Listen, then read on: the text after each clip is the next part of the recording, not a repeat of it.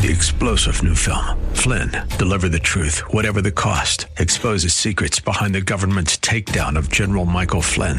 Flynn knew what the intel world had been up to. He ordered the first audit of the use of contractors. This set off alarm bells. He told the truth. He was the most dangerous person for Donald Trump to hire. They had to get rid of Flynn.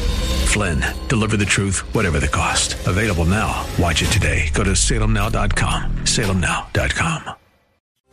Like it or not, the workplace is changing. But does it work for you? The breakneck pace at which technology is impacting the workplace is happening faster and faster than ever before. When in years past it sometimes took decades before real change came, now it happens seemingly overnight. For example, offices use the same basic typewriter to communicate from its inception in 1867 up until the 1980s. But the technology that began to replace the typewriter in the 80s bears little resemblance to the communication technology we use today. And as technology rapidly transforms the workplace, many of these changes will create dramatic shifts in the long-term future of work. For instance, reports estimate that between 45 to 55% of current jobs could eventually be lost to automation, with 7% of that job loss coming as soon as the year 2025. How can one hope to compete in this changing environment, let alone survive? You might not be getting that gold watch for working with the same company for 30 years like your grandfather did, but there are things you can learn that will not only help you survive in today's workplace, but thrive. Today, we begin the first in a series of job and career goal radio seminars designed to help you see the workplace and your role in it in a practical and hopefully successful and more rewarding light. We're joined in studio by career coach Dr. David Petrove. Dr. Petrove has been in the field of education for more than 35 years and did his doctoral graduate study at the University of Arizona. He does lectures and seminars across the country and operates his own consulting firm, David Petrove Coaching. Dr. David, welcome. Thank you, Craig. Wow. Artificial intelligence, robotics, automation, computerization. The average worker has a lot of competition today that isn't just the guy or gal in the cubicle next door or workstation next door. How does one even hope to compete? Well, I think when we look at the word compete, we tend to think of it in terms of a win-lose situation.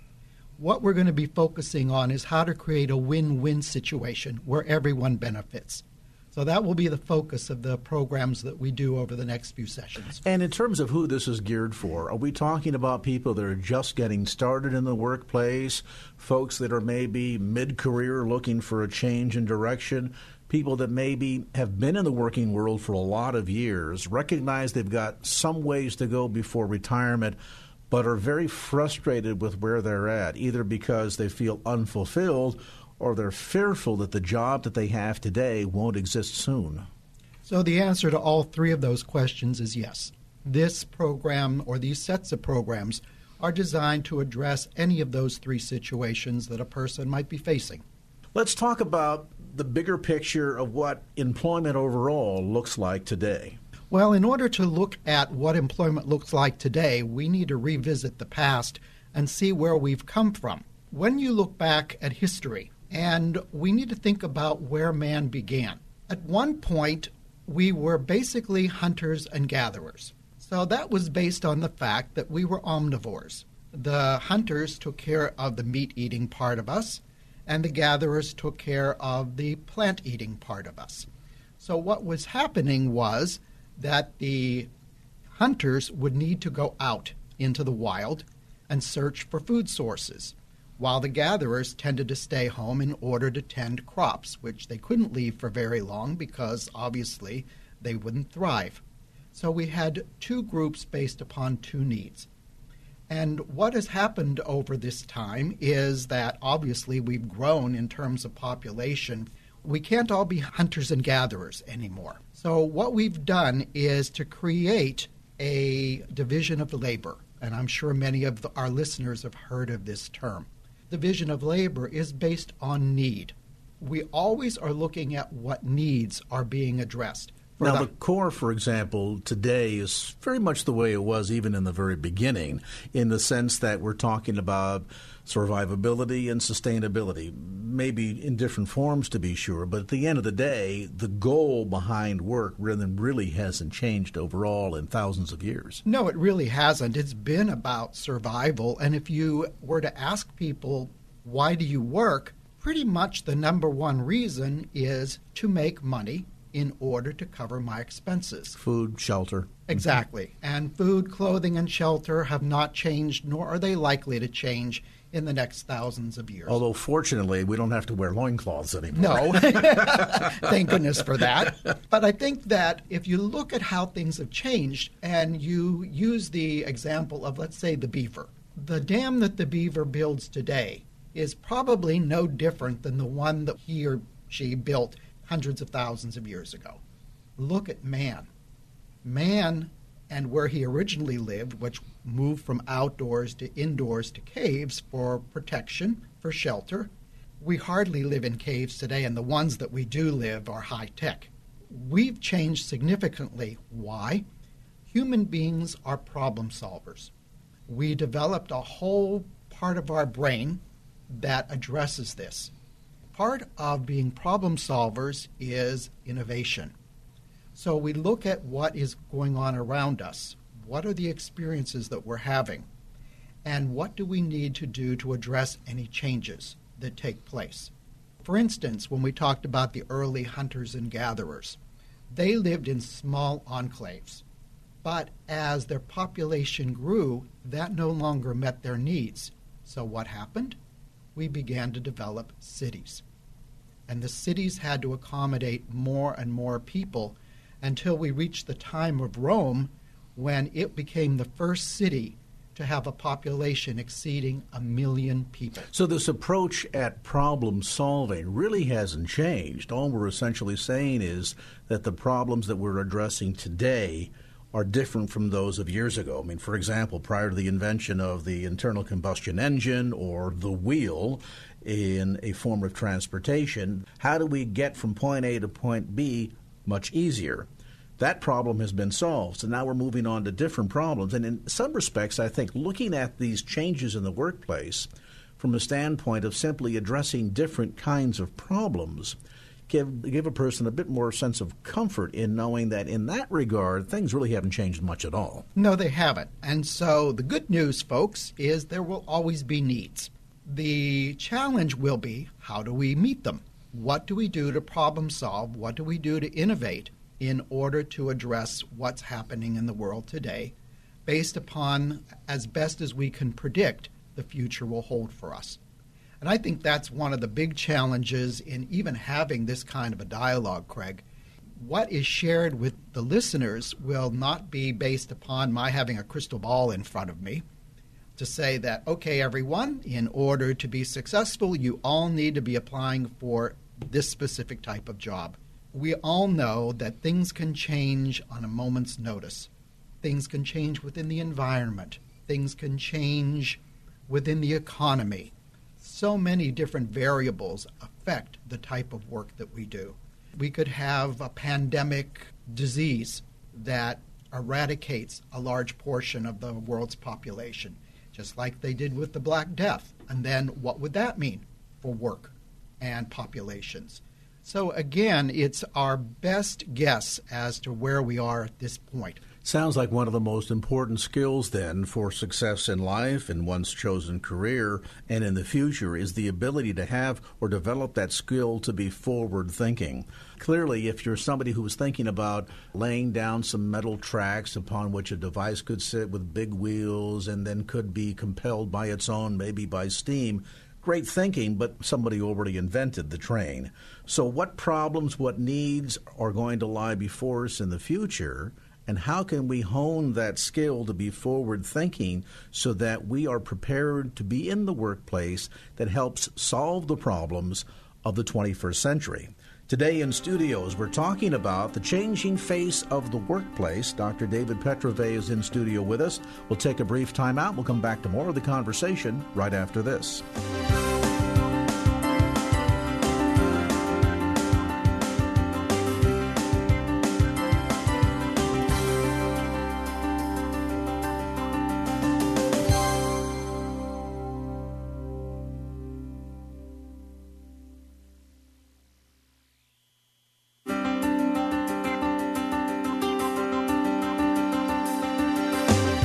You're listening to Shaping Your Career in an Ever-Shifting World with career coach and employment strategist Dr. David Petrove. For more information on any of the topics or issues we've discussed on this program, or to request a free no-obligation consultation with Dr. Petrove, please visit his website at davidpetrovecoaching.com. That's davidpetrovecoaching.com, or call 650-400-7461. That's 650-400-7461.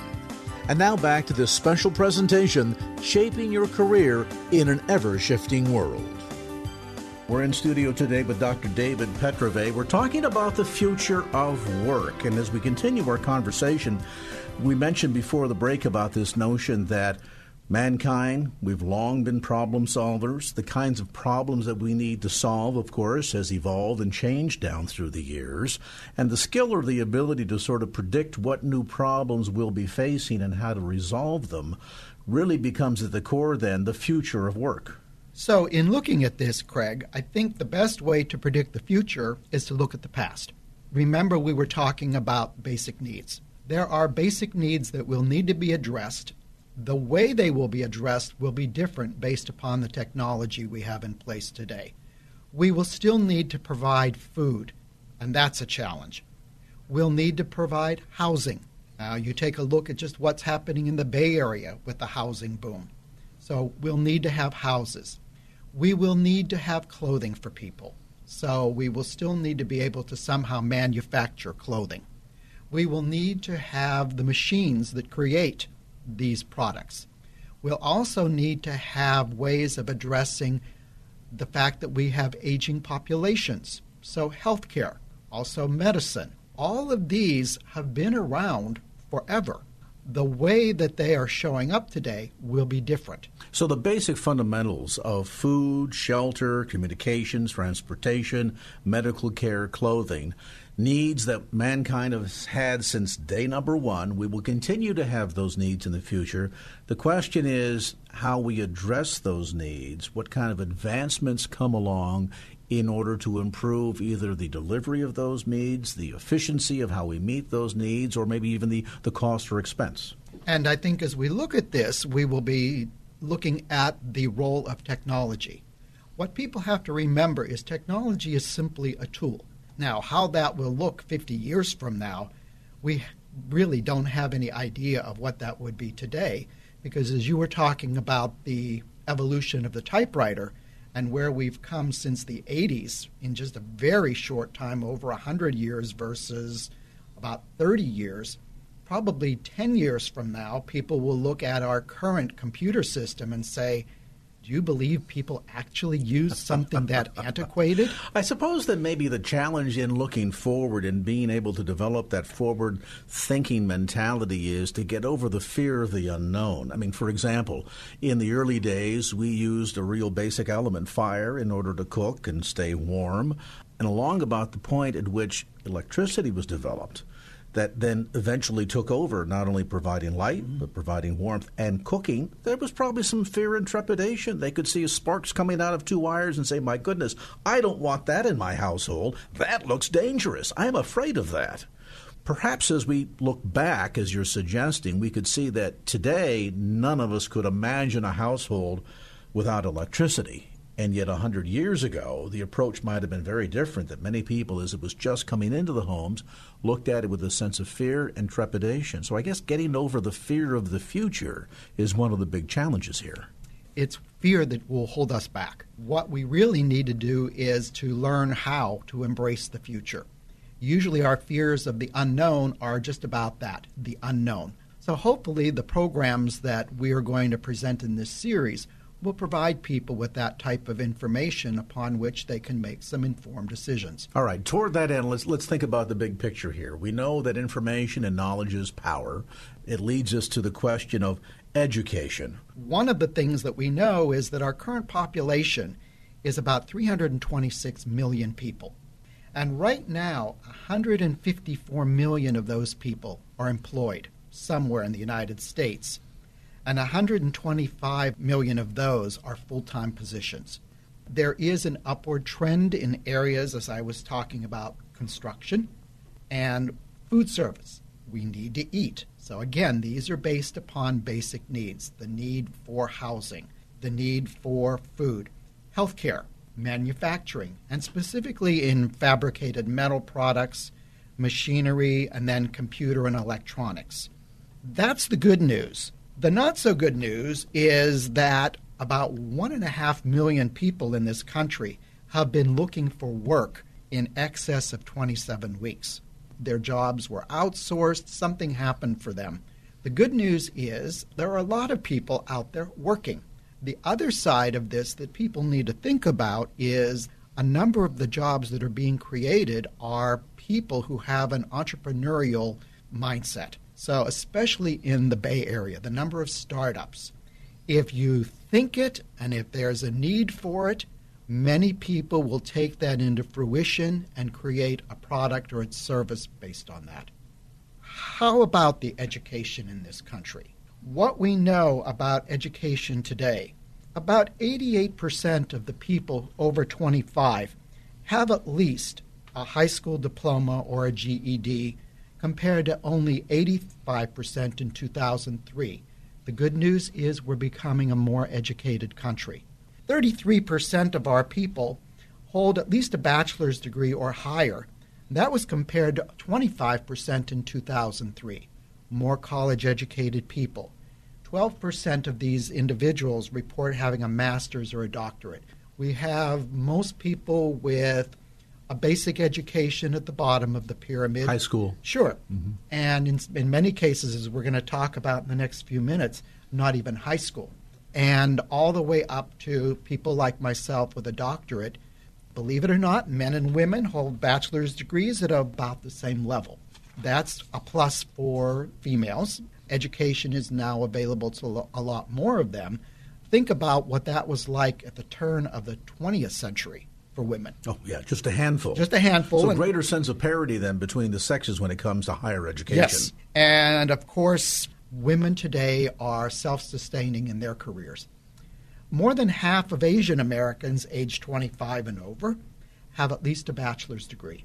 Native adults are more likely to have a high school education or higher, but they're no more likely than foreign-born adults to hold an advanced degree. Adults without a disability are more likely to have a bachelor's degree or higher than adults with a disability. Males are more highly represented in the higher paying and more prestigious STEM fields. And STEM is science, technology, engineering, and math. We're encouraging more and more women to go into these fields. It's interesting that females tend to score higher in reading and writing skills than males, and that hasn't changed over the years. Women, they often say, communicate better than men do. So the ladies listening in the audience would say, yeah, I get that. Yes, yes. Younger people, age 25 to 29, tend to have higher of level of education than the general population over 25. So our younger people are staying in school and pursuing degrees more so than in the past. Why? If we look at the type of work that people are performing, they will require those higher level thinking skills. So less in the direction of, say, traditional trade schools where you might go to learn a manual labor skill such as automotive maintenance or plumbing. Not that we don't need those skills today, but clearly the curve in terms of the trend of where the job opportunities are going is toward higher tech, therefore requiring higher degrees of education. So one way to look at that is if you're going to pursue any type of an occupation that requires that level of learning, obviously college is a place to do it, but at the same time, one of the things that we can't outsource, and it's something that people really need to listen to, can you outsource your plumbing? Can you outsource electrical work that needs to be done in your home? In other words, is that position going to be taken by someone who lives in another country? Not likely. Yeah, if you've seen my plumbing skills, you know I always outsource them. Right. But I just outsource them to somebody here who has that skill. And so we really want to encourage people, if they have those skill sets and mindsets, that they are good at doing that type of work, pursue it. So as part of the message here for people that say, I appreciate the trend of where things are headed from a technological standpoint, but at the end of the day, I'm really somebody who feels more comfortable at home with my hands. I like to get in there and work with wood or deal with the challenge of correcting an electrical problem or plumbing. Again, areas that will always be an ongoing need here, and an opportunity then for somebody to learn a trade that isn't necessarily in technology, though you might use technology in that trade, but that still caters to the individual that says, I work better with my hands than I do necessarily with a slide rule or a drafting table. Right. And I think that again, is a very, very important thing to look at. If you have talents in this area, by all means pursue them. These jobs are not going to disappear. If you look at some of the other ones that will go away, things like secretary, that's going away. They're talking about postal employees going away. Those can be automated. For right now, someone coming in to do repairs that involve problem solving, it's not likely even that machines right now will take that over. Let's pause on that point. We'll come back to more of the conversation today, looking at the world of work and its future. Dr. David Petrove with us today in studio. A brief timeout, back with more right after this.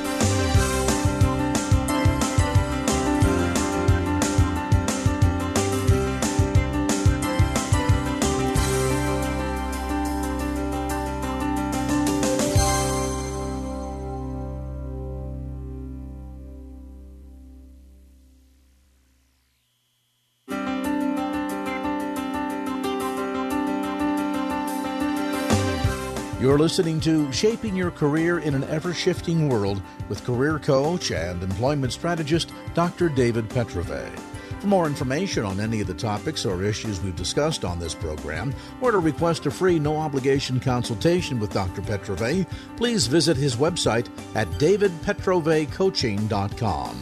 That's davidpetrovecoaching.com, or call 650-400-7461. That's 650-400-7461. And now back to this special presentation, Shaping Your Career in an Ever-Shifting World. Welcome back to the conversation. We're talking about the world of work and its future, and ultimately your future. Dr. David Petrove, well-known career coach, with us today in studio. We've been getting a bit of a look at some of the history of the world of work, the future of where it's headed, and some of the top layer skills that are necessary, not just, as we mentioned in a previous segment, the ability to be forward-thinking, but also to understand the role that education plays in all of this. Let's pick up where we left off, Dr. Petrove, in the previous segment, with a look at the level of education that we have here in America. One of the things that we have talked about in the past were differences among various groups. And we knew that the workplace of the past held opportunities for one group that weren't as available to others. And if we look today at trying to correlate race and educational attainment, that's a very difficult thing to do in today's world, especially in the United States with influx of immigrants. For them, English is not their primary language, so they will come in and they will need to learn that. We've got a whole different mix of variables that are affecting educational attainment. So the numbers become skewed because you could, for example, come to this country, maybe you have an earned doctorate, but because you don't speak the language, it sets up a barrier. So we can't necessarily say that the individual doesn't have an education, but the skills that they need to communicate may not be there that would grant them the ability to take advantage of the opportunities. Right. And at the same time, they may walk in with the skills necessary, but we have credentials and licenses. And so for some individuals, they, at this point in their life, don't believe that it's worthwhile to go back in and start that process in a different country. So they will take lower position jobs, what I consider underemployment. And I dealt with many of those people working in an agency that came in with advanced degrees in chemistry. And I asked, well, where are you working now? And they said, I work behind the counter at the local Stop and Go. To me, that's an abuse of people's educational abilities. The other part of this is we talked about the number of people who are headed off to college, but at the same time, we have about 30 million Americans who do not have a high school diploma. 20% of U.S. adults with a high school diploma that have only beginning literacy skills. Somehow, something is not happening for these people, that they are making a decision to drop out. And I think that one of the things that we need to look at is, what does the educational system of today look like compared to what it looked like, let's say, 100 years ago? How many changes have we actually made in education? What we're all about today is innovation. That is one of the things that the United States has excelled in. Does this also say to the potential student or the individual who is looking to make an advancement in their career that does not yet hold a degree, that maybe tried it and failed at it or was intimidated by it, that they need to do a little bit of their own due diligence in terms of understanding how they best learn? And I ask that question because 50 years ago, there weren't a lot of options open. It was the teacher in front of the classroom lecturing to a chalkboard, students with textbooks, reading, taking notes. That was about it. So, for example, for the individual who perhaps captures information and stores it easier in an interactive format, engagement maybe with a computer screen, or maybe who does better with a person lecturing and can learn orally as opposed to visually, determining how you best capture and save information and learn for yourself may not be cookie cutter as it is for everybody else. And coming to understand how you learn best and most effectively could be the key to a scholastic career then. Absolutely. And I think the term now that we use called sage on a stage. And that means an individual who has a certain level of expertise standing in front of a group of individuals delivering a lecture. That's still going on. Where do we tend to learn best? Interactively, especially as adults. But I think also as children, we tend to learn best by doing. One of the most effective ways of providing an education is through the problem-solving process. Bring in a problem and have the individuals in the class work in teams to solve that problem. And what you're going to get are various approaches that each team will use, and then you bring that group back together. They talk about what worked, what didn't work, and using that information, what next steps would we take? Does it also translate into the notion that perhaps we need to rethink some of the approach in that, for example, in the trades, the journeyman teaching the apprentice and watching and observing and having that interaction in order to gain knowledge, as opposed to, again, the sage on a stage or the textbook approach, that maybe once again ascertaining how you best learn and then finding the environment that will cater to your ability can give you a leg up when it comes to getting your education. Right, and there are a limited number of ways in which people learn. One way is they are what we call visual learners, and these are the people who like to have something in print in front of them or a schematic. Then there are what we call auditory learners. These are people who learn best through listening. Then we have kinesthetic learners, and these are people who learn, as you were talking about with the journeyman, through actual hands-on. They need that tactile interaction. And again, attached that is also the tactile learner. So tactile is more the touch, kinesthetic is more the movement involved with it. And it's important for people to learn early on what type of learning they do best. I tend to be a visual learner, and I think strongly behind that is the auditory. So if I was in an environment where they provided that, I would probably do well. If I was a person who was more kinesthetic and put into that environment, you would probably lose my attention. And so these could be the people who become your dropouts. In fact, every year we lose 1 million plus of our youth to being school dropouts. That's a rate of 5 students per minute dropping out of school. Wow. That's incredible. So if they do decide that they want to complete their education, they'll typically enroll in adult education classes. But these classes, these programs, receive less than 10% of the amount of federal, state, and local K through 12 funding, and less than 5% of what's spent on higher education. Clearly, we would need to look at how these programs were being funded and what the programs looked like. Again, do we want to institute more trade schools, allowing people to have hands-on experience? The other thing we want to look at is in our current schools, different classes like shop. Okay, most of us took shop when we were in school. It was an opportunity to do hands-on. Shop and home ec. And home ec, absolutely. And art, okay? Any of these were opportunities to do something other than sit and listen to what someone was instructing you in terms of information and what it held for you. Right now, students who drop out of school, they earn $130,000 less over the course of their lifetime than someone who completed their schooling. And they're twice as likely as college grads to live in poverty.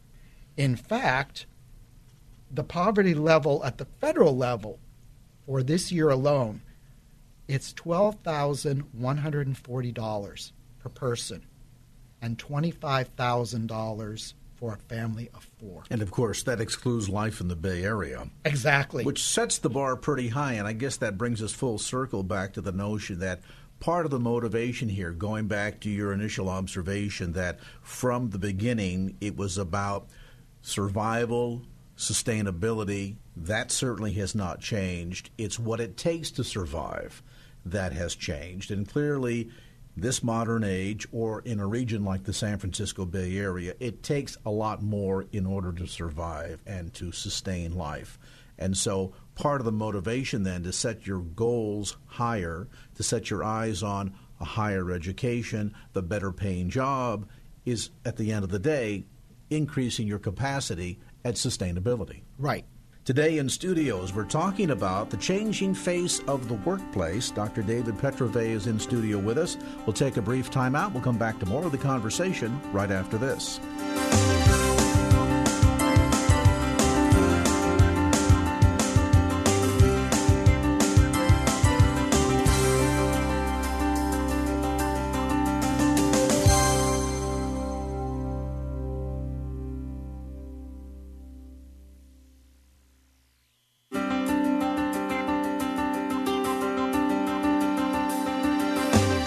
You're listening to Shaping Your Career in an Ever-Shifting World with career coach and employment strategist Dr. David Petrové.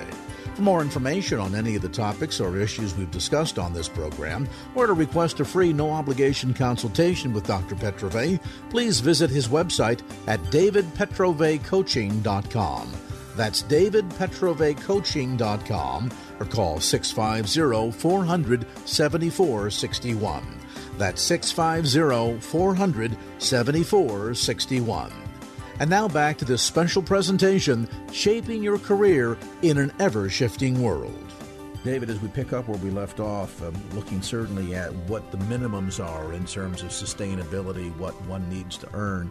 So here is an example of a city that, as you point out, could have gone either way, could have continued in its decline to virtually disappearing off the map, like a Detroit or a Flint, Michigan, or could be forward-thinking, continuing on that trajectory toward problem solving and saying, what can we do now to reinvent ourselves in order to solve future generations' problems? Right. And in fact, the one gentleman compared himself to Silicon Valley and said, we're basically the East Coast version of Silicon Valley in terms of what we're doing here. And the other area was healthcare, and that is the University of Pittsburgh Medical Center complex, which has grown dramatically over the years. They now employ over 60,000 workers. They're the largest employer in the area. They took over the building in downtown Pittsburgh, which was formerly the U.S. Steel Building, which I remember being built in the 70s. So, again, medicine and technology. With medicine, I was part of the original group that was vaccinated with the Salk vaccine for polio, because that was developed at the University of Pittsburgh. So they've got a number of universities that are heavy into research and development. And that seems to be a critical component. In Silicon Valley, we have Stanford as one of the feeder universities that has a very excellent reputation. Within Pittsburgh, it's Carnegie Mellon and the University of Pittsburgh, plus a number of other universities that have evolved.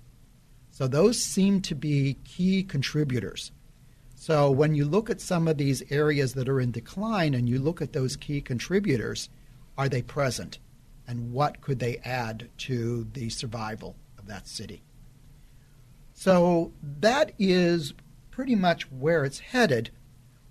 So if we talk about what it costs to live in these areas, basically we talk about the cost of living being the amount of money needed to sustain a certain standard of living. And that varies across the country. So we talk about a living wage. We talked about if you were making what's considered minimum wage for some of these middle-class positions, would you be able to survive in the Bay Area? Well, it would still be a struggle. If you had that same income in Mississippi, you might do quite well. So again, it's what it costs to live here. And basically, what we do is we look at where you live and how you decide whether or not you could afford it. So we know that at one end of the scale, we have Hawaii. Hawaii is one of the most expensive states to live in. So where is number two? California. If you were looking at the other end, where is it cheapest to live? It would be Mississippi. Okay? Just because of housing, because of medical, all of the contributors to what it takes to make your paycheck cover all of your expenses. So when we think of the future of work and our role in it, we have to be mindful of the not only direction that work is heading in, but also mindful of what is a acceptable standard wage or salary for a given position, and what that looks like commensurate to the region of the country that it's in. In other words, the individual that maybe is a physician might not earn the same level in Mississippi that he or she does in California, but commensurate with the cost of living in Mississippi, lower income level, but also lower cost of living level. Right. So, for instance, there was a study that suggested that someone in San Jose would need almost $90,000 a year to live versus $60,000 in Houston. So there's quite a discrepancy in what it would take. So how do they figure this out? Well, they basically look at different indices, and one of them is the Consumer Price Index. And if you're at all familiar with this, imagine a grocery basket filled with a set of items. Let's say you were filling that basket up in 1982, and then you were filling it up in 2016. That same identical grocery basket, when the cashier ran them through the scanner, would cost you about $240 versus $100 in 1982. So we're seeing a significant increase in what it costs. So if that was the case, what would be important to do would be to say, okay, how is the cost of living raise that we're providing keeping up with that? And we know that it seems to be falling behind. And, you know, it's not a one-size-fits-all. It's really tailored based upon the location where you choose to live. And some people are making that decision in California and saying, you know, for what it costs for housing here, and we seem to have outpriced ourselves in terms of the housing market for an individual home, is another option, if that is something that I want, to live in another state or another part of the state where it's more affordable. Homes now that were probably bought at $50,000 at one point are now selling for over $1 million, just because the market will bear that. It's something that people need to look at. Does my current income support being able to pay that mortgage? That being said, if you look at the bundle of goods, similar to what was in our grocery basket, and we look at substituting, let's say, other aspects. So the median rent for an apartment in this country is now $1,478 a month. The average annual electric bill, $1,300. The average annual household food bill is about $7,200 a year. Depending on where you live, that will either go up or down. Yeah, I'm saying I'm feeling very non-average right now. Yes. As everyone else listening, shaking their head in agreement. This is just one aspect of many, of course, that we've touched on in today's introductory program to a new series on the future of work and you. And each week, Dr. David Petrove is going to be with us, walking us through what does it look like in terms of educational choices, career choices, satisfaction levels. How do you launch a new career? How do you change careers midstream or midlife? How do you get into that dual track or portfolio style career? How do you find not just a degree of economic and financial success, but just as important, that degree of personal success and satisfaction in what you do? Is your job simply a job and drudgery just to make it through 40 hours a week? Or is it something that you really exist for and love to do and walk away with a tremendous sense of satisfaction? If you're somewhere in between those two places, or maybe you just like to hang it up because you've not yet found the right career, well, this series is going to be designed to answer all of your questions and, most importantly, increase your understanding and your skill set to find that ideal career for you. We're looking very much forward to this entire series. You're listening to Shaping Your Career in an Ever-Shifting World with career coach and employment strategist Dr. David Petrove. For more information on any of the topics or issues we've discussed on this program, or to request a free no-obligation consultation with Dr. Petrove, please visit his website at davidpetrovecoaching.com. That's davidpetrovecoaching.com, or call 650-400-7461. That's 650-400-7461. No portion of this program may be transmitted by third parties in whole or in part without the express written consent of David W. Petrove, DBA, David Petrove Coaching. Copyright 2018, all rights reserved.